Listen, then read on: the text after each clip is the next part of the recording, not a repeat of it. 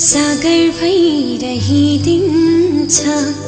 कहिले छल भई उर्लिदिन्छ सम्हाल्नै गाह्रो भोजन बहकिने मन बहकिने मन बहकिने मन बहकिने मन बहकिने मन।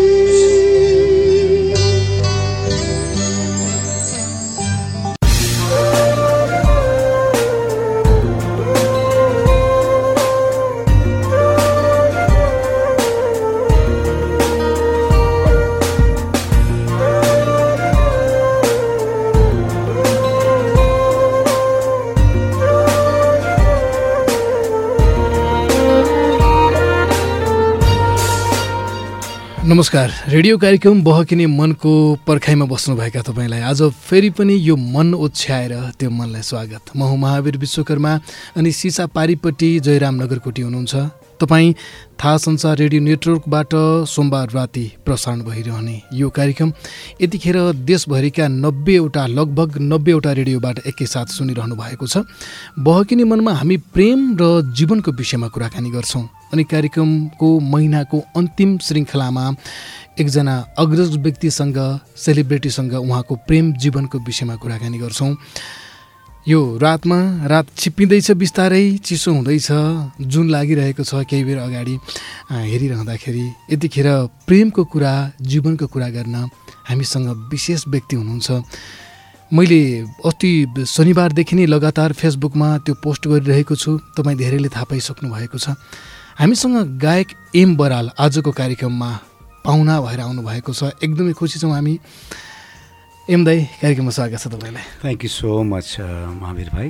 विशेष गरी मेरो पहिलो यो इन्टरभ्यू यो थाहा संसार रेडियोबाट एफएमबाट मैले दिन पाउने अवसर पाएँ।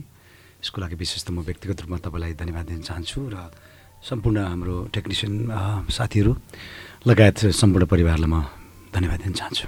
दाइलाई धेरै पहिलादेखि सुनेको, आज प्रत्यक्ष रूपमा भेट्न पाएँ। हजुर, अघि तल पनि दाइलाई तल रिसिभ गर्न आउने बेला मैले भनेको थिएँ, दाइ त मैले सोचेको भन्दा धेरै यङ हुनुहुँदो रहेछ भनेर।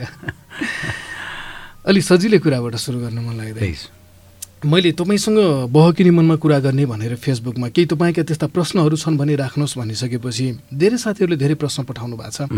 म एकजना साथीको प्रश्नबाट सुरु गर्छु। दीप सुस्केरालेको प्रश्न हो यो। उहाँले के लेख्नु भएको छ भने, एम ग्रहको सूचीबाट हटे चाहिँ एम दाई यो मनको अन्तरिक्षमा हुनुहुन्छ र भएर पनि आजकल साङ्गीतिक जगतले एम दाईको माया त्यति साह्रो पाए जस्तो लाग्दैन, किन दाई भन्नुभएको छ। उहाँको यो प्रश्न भनेको चाहिँ केही समय एम दाई कहाँ हुनुहुन्छ भन्ने चाहिँ त्यो जानकारी धेरैले नपाएर पनि होला। एक्ज्याक्टली। तपाईँ कहाँ हुनुहुन्छ, के गर्दै हुनुहुन्छ? विशेष गरी राम्रो प्रश्नबाट सुरुवात भयो आज, जुन म भन्नेवाला पनि थिएँ।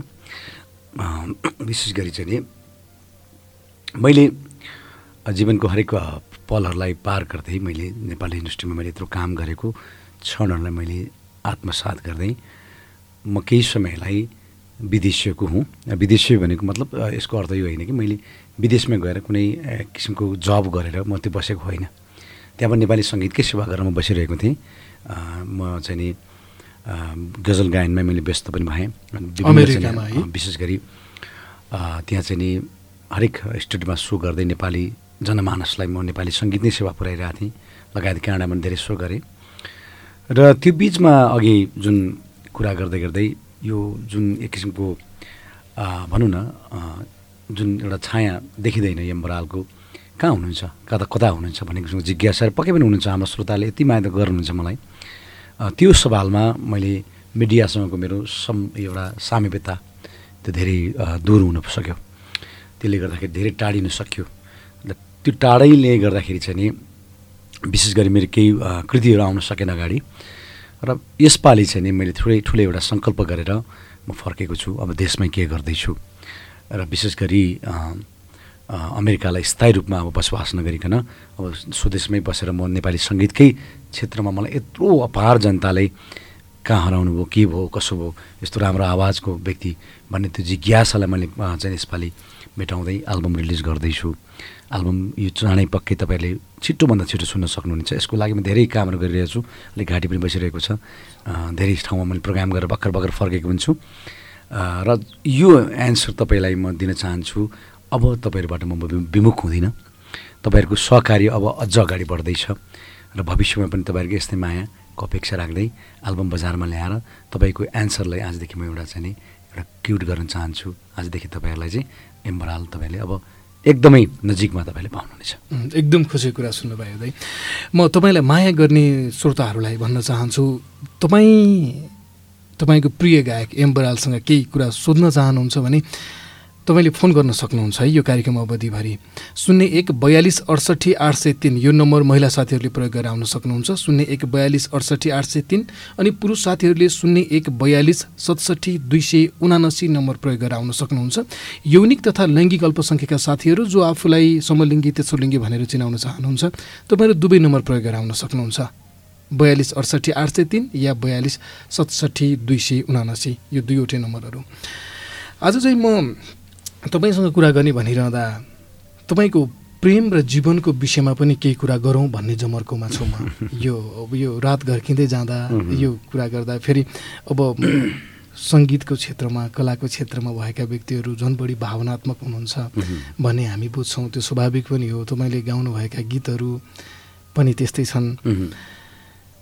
मैले भन्दाखेरि दाइको स्वरले त्यति साथ त दिइरहेको छैन भन्नुभएको थियो, तर धेरैले चाहिँ अनुरोध चाहिँ गर्नुभएको छ कि तपाईँको केही गीतहरूको लागि चाहिँ थोरै मात्र भए पनि उहाँलाई प्रोग्राममा हामीले सुन्न पाइदिए हुन्थ्यो भनेर।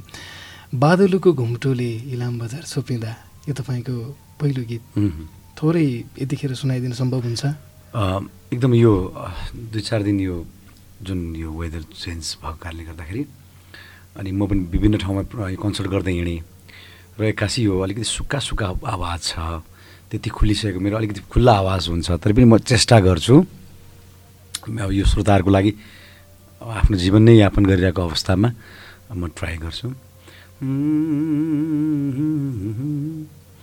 बादलुको घुम्टोले इलाम बजार छोपिँदा मैले सबलाई बिर्सेछु तिमीलाई सम्झिँदा, मैले सबलाई बिर्सेछु तिमीलाई सम्झिँदा। छम छम पाउजु बजाउँदै हिँड्थ्यौ मेरी मायालु, चियाबारीको एकान्तमा भेट्न आउँथ्यौ मायालु। तिमी वारीमा पारी आज टाढा रहँदा मौसम पनि उदास हाम्रो मिल्न हुँदा।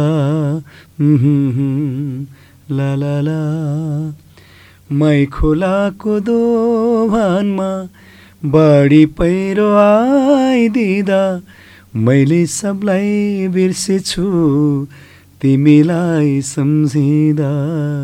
मैले सबलाई बिर्सेछु तिमीलाई सम्झिँदा। यति नै गाउँ है। यो तपाईँले अहिले जुन गीत गाउनुभयो रेडियो नेपालमा त्यति बेला दिनको 3 चोटिसम्म पनि बस्थ्यो। हामी सानै थियौँ, स्कुल जाने बेला पनि बस्थ्यो, फर्केर आउँदा पनि बजिरहेको हुन्थ्यो। मैले कतिसम्म भने कोही साथीलाई चाहिँ अब त्यतिखेर त रेडियो क्यासेट भन्ने पनि अब गाउँमा थाहा थिएन। अनि मैले हिजो बेलुका यति बजे सुनेको भोलि पनि यति बजे यो गीत बज्छ भनेर पनि साथीलाई बोलाउँथेँ। तर भोलिपल्ट त्यो समयमा नबज्यो। त्यो अनुभव मसँग छ कि म नोस्टाल्जिक भएँ तपाईँको गीत सुनेर। तपाईँले भन्नुभएको चाहिँ त्यो अनुरोध सङ्गीत भन्ने कार्यक्रम हो त्यतिखेर होला। रेडियो नेपालमा बहुचर्चित कार्यक्रम हो। मलाई लाग्छ त्यही एउटा प्लेटफर्मबाट एउटा गायकको जन्म हुन्थ्यो र अथवा गायिकाको जन्म हुन्थ्यो। तपाईँले सही कुरा गर्नुभयो। यो गीत गाइरहँदाखेरि तपाईँ के सम्झिनुहुन्छ? अब यो सम्झिँदाखेरि हेर्नुहोस्, अब त्यो काँचो समयमा काँचो उमेरमा एउटा नसा हुन्छ नि, एक किसिमको नसा भएर जुन एउटा भनौँ न विषालु सर्प जस्तै ऊ पनि त्यो एक किसिमको नसाले युक्त भएर जहीँ तहीँ उसले एउटा प्रयास गरेर हुन्छ यो पनि हुन्छ कि त्यो पनि हुँदैन कि होइन, विभिन्न तहमा काम गर्दै जाँदाखेरि कहिले कहिले असफल, कहिले कहिले सफलता मिलिरहेको अवस्थामा रेडियो नेपालमा जब मैले 2048 सालमा दोस्रो पुरस्कार अनि 49 सालमा पहिलो पुरस्कार पाइसकेपछि पहिलो डेटमा रेकर्ड गरेँ। त्यो रेकर्ड गरेको गाना त्यति चलेन र त्यो एउटा प्रयास के हुन्थ्यो भने एउटा गीत यस्तो गाउन पाए हुन्थ्यो, त्यो गीत चलिसकेपछि चाहिँ नि अन्ध्रो सङ्गीतमा कहिले बज्छ र अन्ध्रो सङ्गीतबाट त्यो एउटा मेरो स्वर फैलेर म एउटा त्यत्रो भवसागरमा एउटा नेपालीहरूको मन मस्तिष्कमा म कसरी म बस्न सकूँ भन्ने नै चिन्ता बढी हुन्थ्यो। र त्यो समयमा रेकर्ड गर्दाखेरि मैले सम्झिन्छु उहाँ दिनेश सुब्बा अनि विद्युत लामालाई मैले बिर्सनु हुँदैन। त्यो समयमा एकाडेमीमा गएर मैले ट्रेनिङ गरेर र त्यसपछि उहाँहरूको लागि मैले गीत गाउँछु र गीत रेकर्ड गर्छु भनेर मैले जुन एउटा कमिटमेन्ट गरेँ र कमिटमेन्टसँगै रेडियोबाट डेट पाएर मैले जुन एउटा गीत रेकर्ड भयो। रेकर्ड भइसकेपछि तपाईँले भने जस्तै यति बज्न थाल्यो, यति मान्छेको चाहिँ यति श्रोताहरूको त्यतिखेर त चिठीको जमाना थियो, चिठीहरूको ब्लड लेखेका चाहिँ नि ब्लडमा लतपतेका चाहिँ चिठीहरू पनि आउँथे र त्यो समयमा मैले सफलता हासिल गरेको चिजले मैले कसरी बिर्सन सक्छु र मेरो पहिलो जिन्दगीको ठुलो खुड्किलो बादल घुम्टो म आज पनि स्मरण गर्न चाहन्छु। के मित्रहरू फोन सम्पर्कमा हुनुहुन्छ? म 2 जना जति साथीसँग कुरा गर्छु, तपाईँसँग कुरा गराउँछु उहाँहरूलाई, त्यसपछि अरू कुरा गर्छु। कोही हुनुहुन्छ? हेलो हेलो हजुर, कहाँबाट को बोल्दै हुनुहुन्छ? हजुर, म धादिङ बेसीबाट रायटारबाट चाहिँ किशोर राणा मगर। किशोरजी, तपाईँ सिधै तपाईँको प्रिय गायक एम बरालसँग कुरा गर्न सक्नुहुन्छ? छोटो कुरा गर्नुहोस् है। किशोरजी नमस्कार दाइ। नमस्ते किशोरजी, सन्चै हुनुहुन्छ? एकदम सन्चो दाइ। मैले तपाईँको बच्चामा हुँदाखेरि सुनेको गीत अहिलेसम्म पनि मलाई याद आइरहन्छ। त्यो गीत एकदम मनपर्छ होइन दाइ? धन्यवाद। हाँस्नलाई त हाँसेकै छु मन एल्बमको गाना हो। हजुर, यो कतिको दाइलाई चाहिँ ऊ भयो होइन, तर मलाई चाहिँ साह्रै मन पर्यो दाइ। मन एल्बमको त्यतिखेर हामी अघि महावीरजीसँग कुरा गर्दै थियौँ। त्यतिखेर समय कस्तो थियो भने 8वटा गीतहरूको एल्बम युक्त भएर 8वटा गीतहरू सुनिन्थ्यो त्यतिखेर, किन होल एल्बम बज्थ्यो भनौँ न होइन, एउटा मेसिनमा बज्थ्यो। र त्यो समयमा मलाई पनि मन एल्बममा मन परेको गाना यो गीत हाँस्नुले त हाँसेकै छु तर भित्री मन रहेको कसलाई थाहा छ र कालीप्रसाद रिजालको रचना अनि आलोक श्रीजीको सङ्गीतमा मैले गाएको गीत म बिर्सन सक्दिनँ। राम्रो लाग्छ। अलि छोटोमा है। हजुर, अनि दाइ तपाईँ कति वर्ष हुनुभयो अनि तपाईँको छोराछोरी कतिवटा छन्? ल यो विषयमा हामी एकछिनमा आउँछौँ। एकछिनमा यहाँ उहाँलाई सोध्नै लाग्नु भएको थियो होला, यो प्रश्नको एन्सर म एकछिनमा जोड्छौँ यो विषयमा, किनकि यो विषयमा प्रवेश गर्नु नै छ। अर्को एकजना साथीसँग कुरा गर्छौँ र गर्दैनौँ, हामी सुरु गर्छौँ। अघि तपाईँले भन्नुभयो नि तपाईँको गीत जब चर्चित भयो त्यसपछि रगतले लेखेका प्रेम पत्रहरू आयो भनेर। एउटा गायकको जीवनमा प्रेम सम्बन्धले राख्ने भूमिकाको विषयमा कुरा गर्न खोजिरहेको छु। तपाईँको प्रेम सम्बन्ध कस्तो रह्यो, त्यहाँबाट सुरु गरौँ कुरा। म एक त जब म काठमाडौँ पढ्न आएँ इलामबाट पढ्ने सिलसिलामा आएको विद्यार्थीले त्यति प्रेम प्रसङ्गमा मैले जानेर अथवा बुझेर अथवा के हिसाबले म फस्न सकिनँ भनौँ न। घरमा अलिकति एक किसिमको हाम्रो फ्यामिली अलिक पढ्नै पर्छ भन्ने सवालमा हुनुहुन्थ्यो र विभिन्न तहमा मैले स्कुल लाइफहरू मा मैले पनि साथीहरू बनाएँ, धेरै बनाएँ, तर म एकदमै लज्जालु स्वभावको थिएँ। त अहिले यसरी बोल्न सक्दैन थिएँ म त्यतिखेर भनौँ। अलिकति म केटीहरूसँग चाहिँ मैले बढी घुलमिल गर्न अलिक लजाउने टाइपको थिएँ, बोलाउनु पर्थ्यो उहाँहरूले बरु। र काठमाडौँमा आएको विद्यार्थी बढी चाहिँ नि त्यही सवालमा मात्रै पढाइमा मात्रै मेरो फोकस भयो। अब एउटा के कस्तो भने एउटा एट्र्याक्सन हुन्छ। एट्र्याक्सन भन्ने कुरो अब त्यो बेलाको माया पिरती भनेको प्राप्ति हुनुपर्छ भन्ने पनि थिएन, एउटा एट्र्याक्सन मात्रै भन्छु। त्यस्तो एट्र्याक्सनहरू स्कुल लाइफसम्म मेरो त्यस्तो खासै त्यस्तो पनि भएन, पढाइमै भयो। एज अ फ्रेन्डसिपले साथीहरूसँग गफ गरिन्थ्यो। बढी फेरि क्रेजी म म्युजिकमा पनि हुन थालेँ र बढी फोकस चाहिँ कसरी कुनै समयमा कसरी चर्चित हुनु नै पाऊँ भन्ने मात्रै बढी फोकस भयो। त्यसले गर्दा अलिकति त्यो सवालमा म जान सकिनँ। म बिस्तारै तपाईँको मुख्य कुरामा आउन खोजिरहेको छु। हजुर, तपाईँको विवाह चाहिँ कसरी भयो? अब विवाह मेरो 2060 सालमा भएको हो। अब यो यहाँ कुरा त भन्नुपर्छ मैले, किनभने मेरो सार्वजनिक मान्छे हो। तपाईँले पछि मलाई खोताल्नै हुन्छ होला जस्तो लाग्छ मलाई त्यो विषयमा पनि। एनिवे मेरो चाहिँ नि विवाह भनेको मेरो माघी विवाह थियो र त्यो चाहिँ एक किसिमको हामीले भेटघाट त्यस्तो अवसर डेटिङ त्यस्तो चाहिँ नि त्यो सवाल पनि थिएन र घरमा एक किसिमको अब विवाह गर्नै पर्छ भन्ने एउटा समय भएको नाताले छिटो र छरितो हिसाबले बिहा भएको हो। त्यस्तो धेरै लामो समय हामीले धेरै टाइम बिताउन सकेनौँ। त्यो हो। मैले जति बेला थाहा पाएँ कि गायक एम बरालको वैवाहिक जीवन जसरी सोचिएको थियो त्यसरी अगाडि बढेन भनेर, त्यो कति समयसम्म अगाडि बढ्यो? विवाहमा के कस्ता उल्झनहरू आए? होइन, यसो भयो, हाम्रो चाहिँ नि 8औं वर्षसम्म हामी सँगै बस्यौँ। 8औं वर्षपछि हामी सम्बन्ध विच्छेद भयो र अब एक किसिमको हाम्रो तर्फबाट मेरो सन्तान छ, मेरो छोरा छ, बाबु आरोग्य बराल छ र हामी लगभग अब त्यही अन्डरस्ट्यान्डिङहरू, अब हाम्रो मिसअन्डरस्ट्यान्डिङहरू भए, कति कुराहरूमा हाम्रो आफ्नो चाहिँ कुराहरू नमिलिसकेपछि हामीले आफूले डिसाइड गरेर हामी त्यो बाटोमा लागेका हौँ। बिचमा अब भनौँ न एक किसिमको फ्रेन्डसिप हिसाबले हामी बस्न खोज्यौँ, तर त्यो पनि एउटा नभइसकेपछि हामीले एउटा बाटो रोजेका हौँ र त्यो विषयमा हामीले आफैले मूल्याङ्कन गरौँ। हामी बिचमा राम्रो सम्बन्ध भएन भने अब हामी जिन्दगी चाहिँ हामी सम्बन्ध विच्छेद नै गर्नुपर्छ भनेर हामीले सोचेर अगाडि बढायौँ।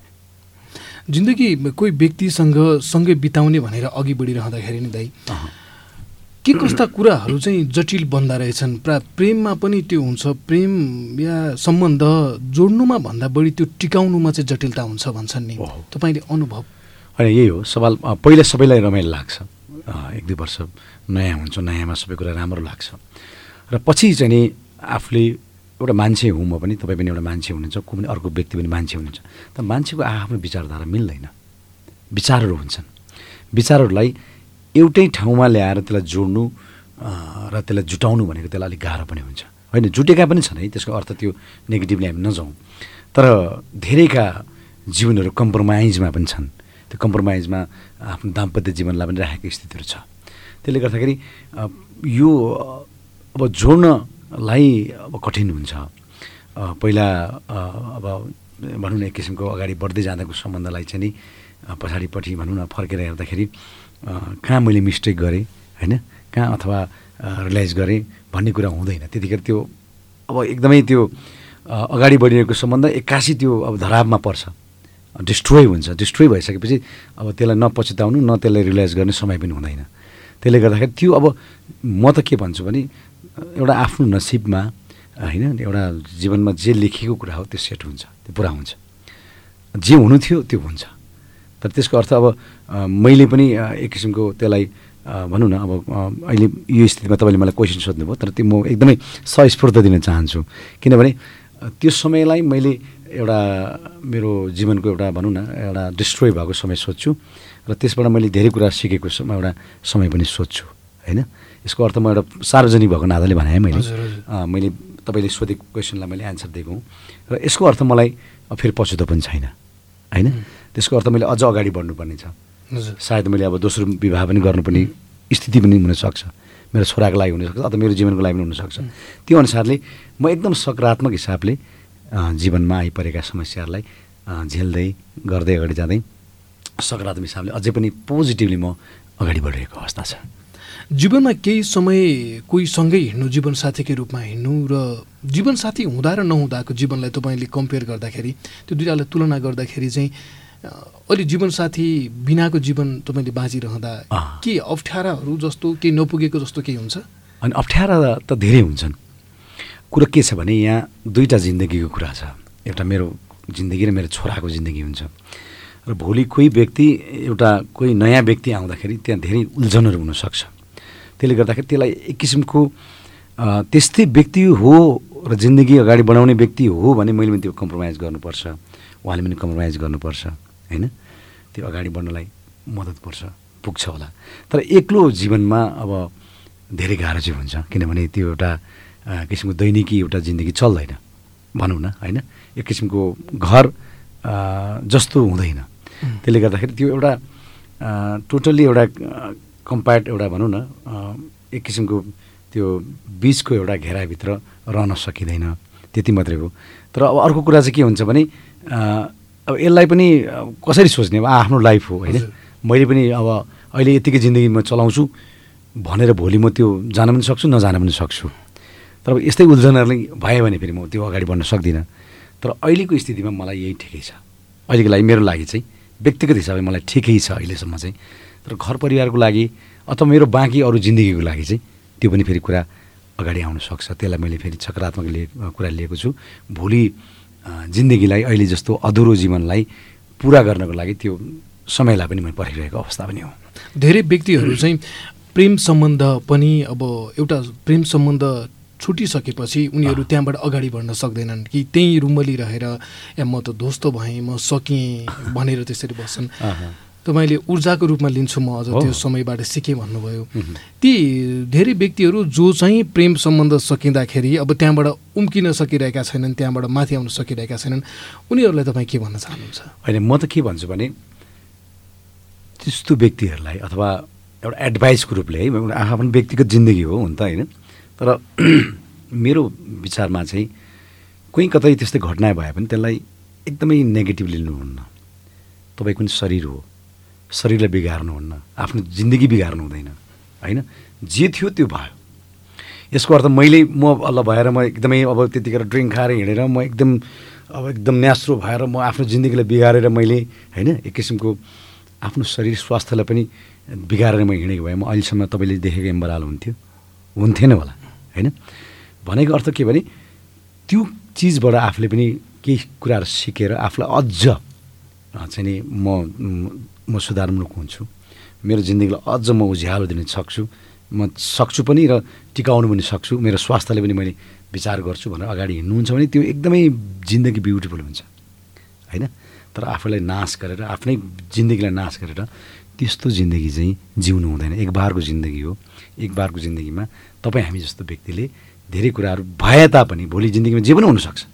मेरो मात्रै होइन, हजारौँ मान्छे लाखौँ मान्छे जिन्दगीमा हुनसक्छ। तर त्यस्तो व्यक्तिहरूलाई चाहिँ एउटा प्रयोगवादी हिसाबले पोजिटिभ हिसाबले आफ्नो जिन्दगीलाई सोच्नुहोस्।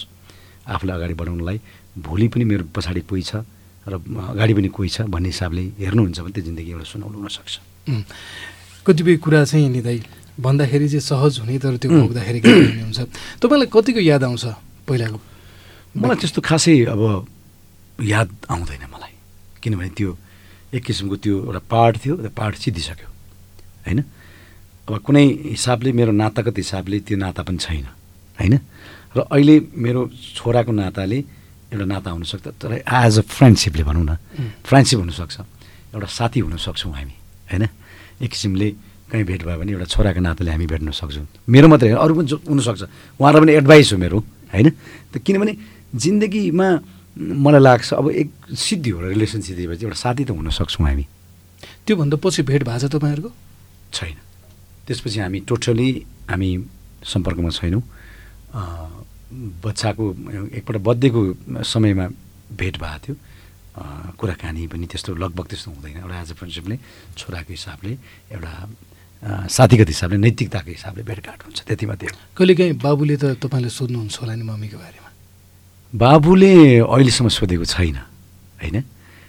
बाबुले चाहिँ एक किसिमको ज्ञानी बच्चा छ र उसले चाहिँ एक किसिमको आफ्नो उसले बुझेको छ मेरो ड्याड अथवा मम मेरो एउटै हो भन्ने बुझेको छ। र उसलाई दिनुपर्ने मैले माया ममता एकदमै अहिलेसम्म एक हिसाबले उसलाई मैले समान रूपले दिएको छु। उसले खास सोध्दैन पनि र उसलाई चाहिँ नि भोलि गएर फेरि सोधेछ भने पनि फेरि म कस्तो व्यक्ति भने she is your mother, you can go there, त्यो भन्नु पनि सकिन्छ। एज एउटा फ्रेन्डसिपले एउटा मानवताको त हिसाब त हुन्छ नि त। मानवताको हिसाबले चाहिँ नि एउटा भोलि पठाउनु पर्ने स्थिति भयो भने त्यो पनि पठाउनुपर्छ। त्यतिखेर मैले रोकिने कुरा त हुँदैन। तर अहिले सानो छ, बच्चा सानो छ, उसलाई अहिले कुनै किसिमले यसलाई हक अधिकार मैले दिएर पनि अहिले हुने अवस्था छैन कि होइन। यो जुन सम्बन्ध रह्यो नि तपाईँको, तपाईँ एउटा क्षेत्रको नक्षत्र, तपाईँलाई सबैले त्यो ओहदामा राखेर सम्मानजनक ढङ्गले हेरिरहेको व्यक्ति, आफ्नै क्षेत्रमा लागिरहेको व्यक्ति, यो सम्बन्ध बिग्रिने कुराले चाहिँ कस्तो असर गर्यो? होइन, एक समय कस्तो हुन्छ सम्बन्ध बिग्रिने हिसाबले चाहिँ एक समयमा अथाह टेन्सन चाहिँ हुन्छ। जबकि एउटा रेगुलर एउटा ट्र्याकमा हिँडिरहेको ट्रेन एउटा अफ ट्र्याकमा जाँदाखेरि होइन अथवा एक्सिडेन्ट हुँदाखेरि चाहिँ त्यो एक किसिमको डिस्ट्रोय हुन्छ। केही समयलाई अलिक केही गाह्रो चाहिँ हुन्छ। एउटा म पनि मान्छे हुँ, अथवा मसँग पनि त्यस्तो एउटा ढुङ्गाको एउटा फलामको मसँग मुटु त हुँदैन होला, मसँग पनि एउटा मन नै हुन्छ। त्यो आधारमा आफ्नो कुराहरू नहुँदाखेरि, आफूले सोचे जस्तो कुरा नहुँदाखेरि केही आफूलाई फिल हुन्छ। त्यो समाजमा बसेर तपाईँले भने जस्तै एक किसिमको म एउटा सेलिब्रिटी भएको नाताले केही एउटा ब्यालेन्स हुँदाखेरि मलाई भन्दा पनि टेन्सन मेरो श्रोताहरूलाई हुन्छ होइन, किन त्यस्तो भइदियो, त्यो नभइदिए भए हुन्थ्यो भन्ने कुराहरू हुन्छ। तर अब भएर पनि त्यसलाई मैले सुचारू रूपले फेरि मेरो जिन्दगी त अगाडि बढाउनुपर्छ, मेरो श्रोताहरूलाई असङ्ख्य फेरि मैले गीतहरू त गाउनुपर्छ भनेपछि म त स्वस्थ हुनु पऱ्यो, म पोजिटिभली हिँड्नु पऱ्यो, मैले राम्रो गीतहरू गाएर हिँड्नु पऱ्यो होइन। मैले यो क्षेत्रमा लागेको एउटा व्यक्तिले एउटा भनौँ न भोलि गएर मेरो अर्को दिन पनि त मैले फर्काउनु छ, त्यो हिसाबले चाहिँ मैले धेरै कुरा सोध्छु र अब त्यो एउटा पार्टलाई एउटा त्यो केलाएर एउटा मिश्रित बिन्दुबाट आफ्नो जिन्दगीलाई म अगाडि बढाउन चाहन्छु। तपाईँले गाउनुभएका धेरै गीतमध्ये आफ्नो जीवनसँग अझ बढी नजिक चाहिँ यो छ भन्ने सोच्नु भएको छ? अब त्यस्तो गीतहरू धेरै फेरि मेरो त्योभन्दा अगाडि नै त्यस्तै गीतहरू मैले बढी गाएको छु, तपाईँलाई थाहा छ होइन। अब छोटरले पिरोल्दैन मलाई, गहिरो घाउ छातीमै छ, खोतल्ने बिथल्ने नगर्नु मलाई, यसैमा मेरो के अरे मेरो प्यारो सानो संसार, यस्तै केही मेरो सानो संसार सिँगार्ने अधुरो भयो, निष्ठुरले छाडे गइहाली, हेर्दा हेर्दै अर्कै के भइहाली, यो निष्ठुरले छाडेर गइहाली थोरै गाइदिनु सक्नुहुन्छ? सरी आज मैले एकदम यो माइकमै अप्ठ्यारो भइरहेछ मलाई, यो उसले गर्दा पनि एक टुक्रा म सुनाउँछु।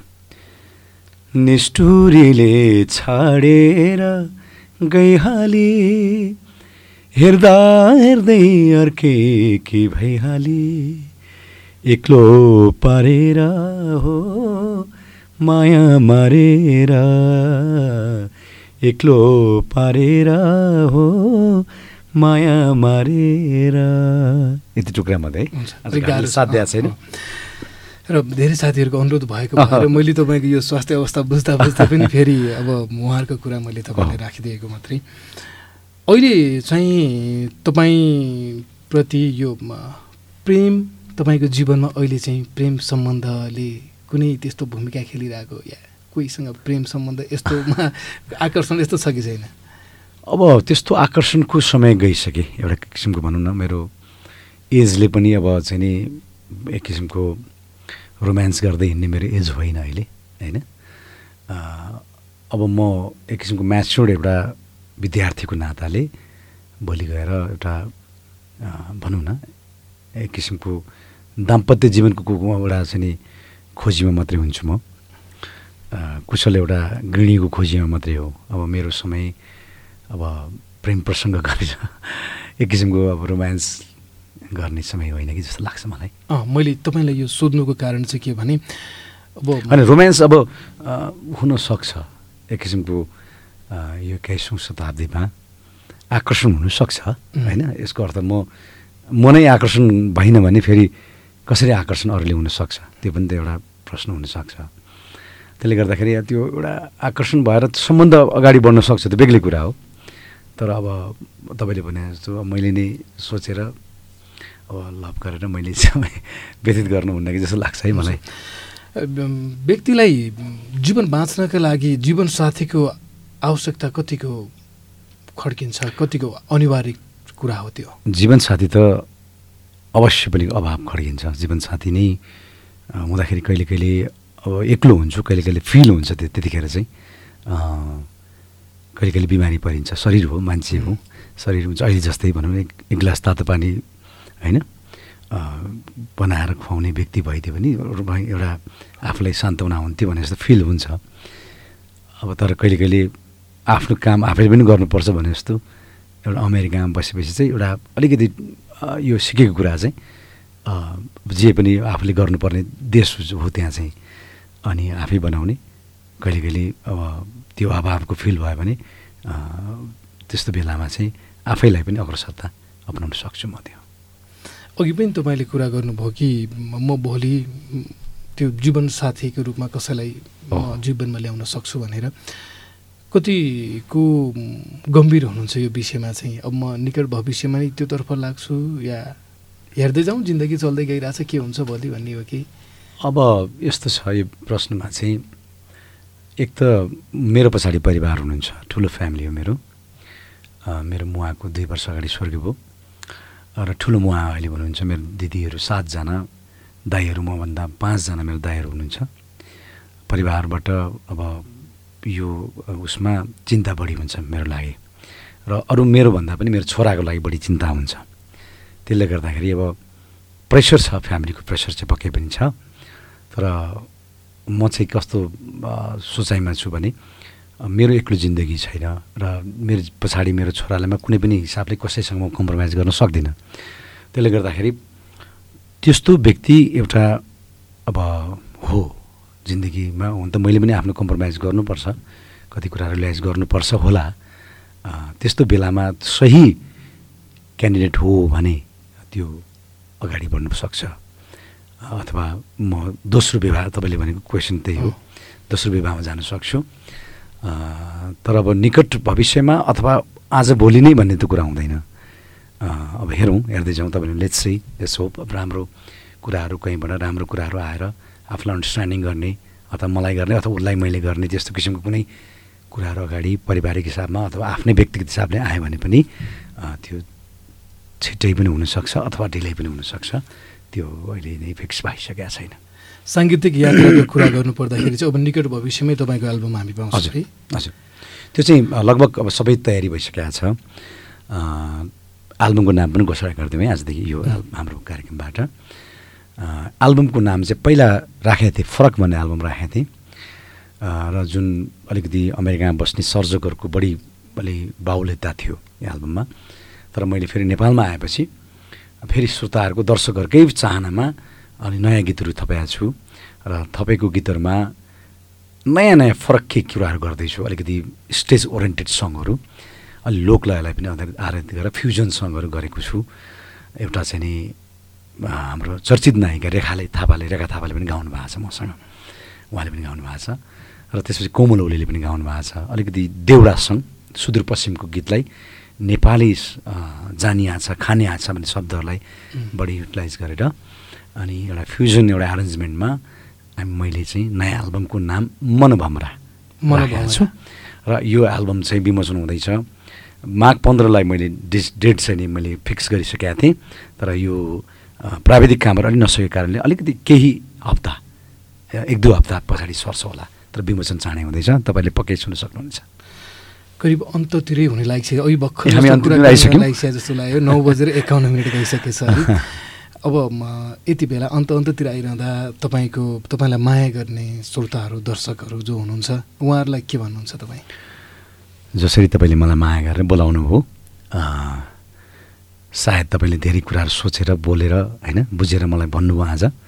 यसको अर्थ म खुसी छु। तपाईँले सायद यस्तो प्रोग्रामहरूमा धेरै यस्तो क्वेसनहरू आउँदैन। तपाईँको जन्मस्थान कहाँ हो, तपाईँको कतिवटा गीत गाउनु भनेको मात्रै बढी आउँछ। तर तपाईँले मेरो लाइफसँग ओरिएन्टेड एउटा आज प्रोग्राममा मेरो केही शब्दहरू, मेरो केही भावनाहरू राखिदिने अवसर प्रदान गरिदिनु भयो। यसको लागि म धेरै धन्यवाद दिन चाहन्छु। र विशेष गरी मेरो फ्यानहरूलाई, मेरो श्रोताहरूलाई चाहिँ अघि एउटा पहिलो प्रश्नमा मलाई त्यो चित्त बुझिसकेको थियो। त्यो प्रश्नको एन्सर फेरि म दिन चाहन्छु। अब एम बरालले यहीँ देशमै बसेर तपाईँहरूकै लागि काम गर्दै हुनुहुन्छ। नेपाली सङ्गीतकै सेवा गरेर बसिरहेको छु, अझै गर्दैछु होइन। तपाईँहरूले जति सुनेगुनेका गीतहरू भन्दा पनि बढी अझ उजकार गीतहरू ल्याएर सङ्गीतहरू एल्बमहरू ल्याउँदैछु। त्यो एल्बमलाई अति माया गरिदिनुहोस्। धेरै दुःख हुन्छ हाम्रो अहिले इन्भेस्टमेन्ट एकदमै चर्को छ होइन, किनभने एउटा सर्जकलाई पहिला जस्तो 8वटा गीत सुन्ने अवस्था छैन। तर अहिले पनि लगभग एउटा एल्बम तयार गर्नलाई मलाई बडा दुःख भइरहेको छ। त्यो अवस्थामा पनि एनिवे मेरो श्रोताहरूको लागि म ल्याइरहेको छु। त्यो एल्बमलाई अझ माया ममता स्नेह दिनुहोस् र एल्बमलाई अझ माथिल्लो स्तरमा राखेर मेरो नयाँ कोसिली नामक यो चाहिँ नि एल्बमलाई मनमा राखेर मन मस्तिष्कमा राखेर मलाई माया गरिदिनुहोस् भन्न चाहन्छु। छुट्टिँदै मैले तपाईँको त्यो स्वर पनि तपाईँलाई गाह्रो छ पनि थाहा छ। छुट्टिँदै सम्झना स्वरूप एउटा टुक्का तपाईँको गीतको थोरै गाइदिनु मिल्छ कुनै? आउँदै गरेको एउटा एल्बमको गीत म जति आउँछ म सुनाउँछु। अलिक मेलोडीसँग यो चाहिँ सागर बीचको मोती रहेछौ तिमीलाई पाउन साह्रै गाह्रो सागर बीचको मोती रहेछौ तिमीलाई पाउन साह्रै गाह्रो प्रतिबिम्ब जस्तै तिमी जुन तारा भन्दा टाढो सागर बीचको मोती रहेछौ तिमीलाई पाउन साह्रै गाह्रो। यति मात्रै। हुन्छ, यो जाडो महिनाको रात झन् चाँडै छिप्पिन्छ पनि, यति ढिलो पनि स्टुडियोसम्मै आइदिनु भयो, तपाईँलाई धेरै धन्यवाद। Thank you so much. अनि हाम्रो प्राविधिक साथीहरू सबैलाई धन्यवाद र रेडियो सुनिरहनु भएका असङ्ख्य श्रोताहरूलाई पनि धेरै धेरै धन्यवाद दिन चाहन्छु। Thank you. कार्यक्रम बहकिनी मनमा आज तपाईँले तपाईँकै प्रिय गायक एम बरालसँगको कुराकानी सुन्नुभयो। अब चाहिँ छुट्टिनुपर्ने बेलामा आइसकेका छौँ। यतिन्जेल कार्यक्रम सँगै बस्नुभयो, तपाईँ सबैप्रति धेरै धन्यवाद। यो बन्द कोठाभित्र हामीले गरेका आवाज तपाईँको रेडियो सेटसम्म पुर्याइदिनु हुने आत्मीय मित्र जयराम नगरकोटीप्रति हार्दिक कृतज्ञता ज्ञापन गर्दै म महावीर विश्वकर्मा पनि अर्को श्रृङ्खलासम्मको लागि छुट्टिन्छु। हस्, जान्छु, अर्को हप्ता आउँछु नि। नमस्कार।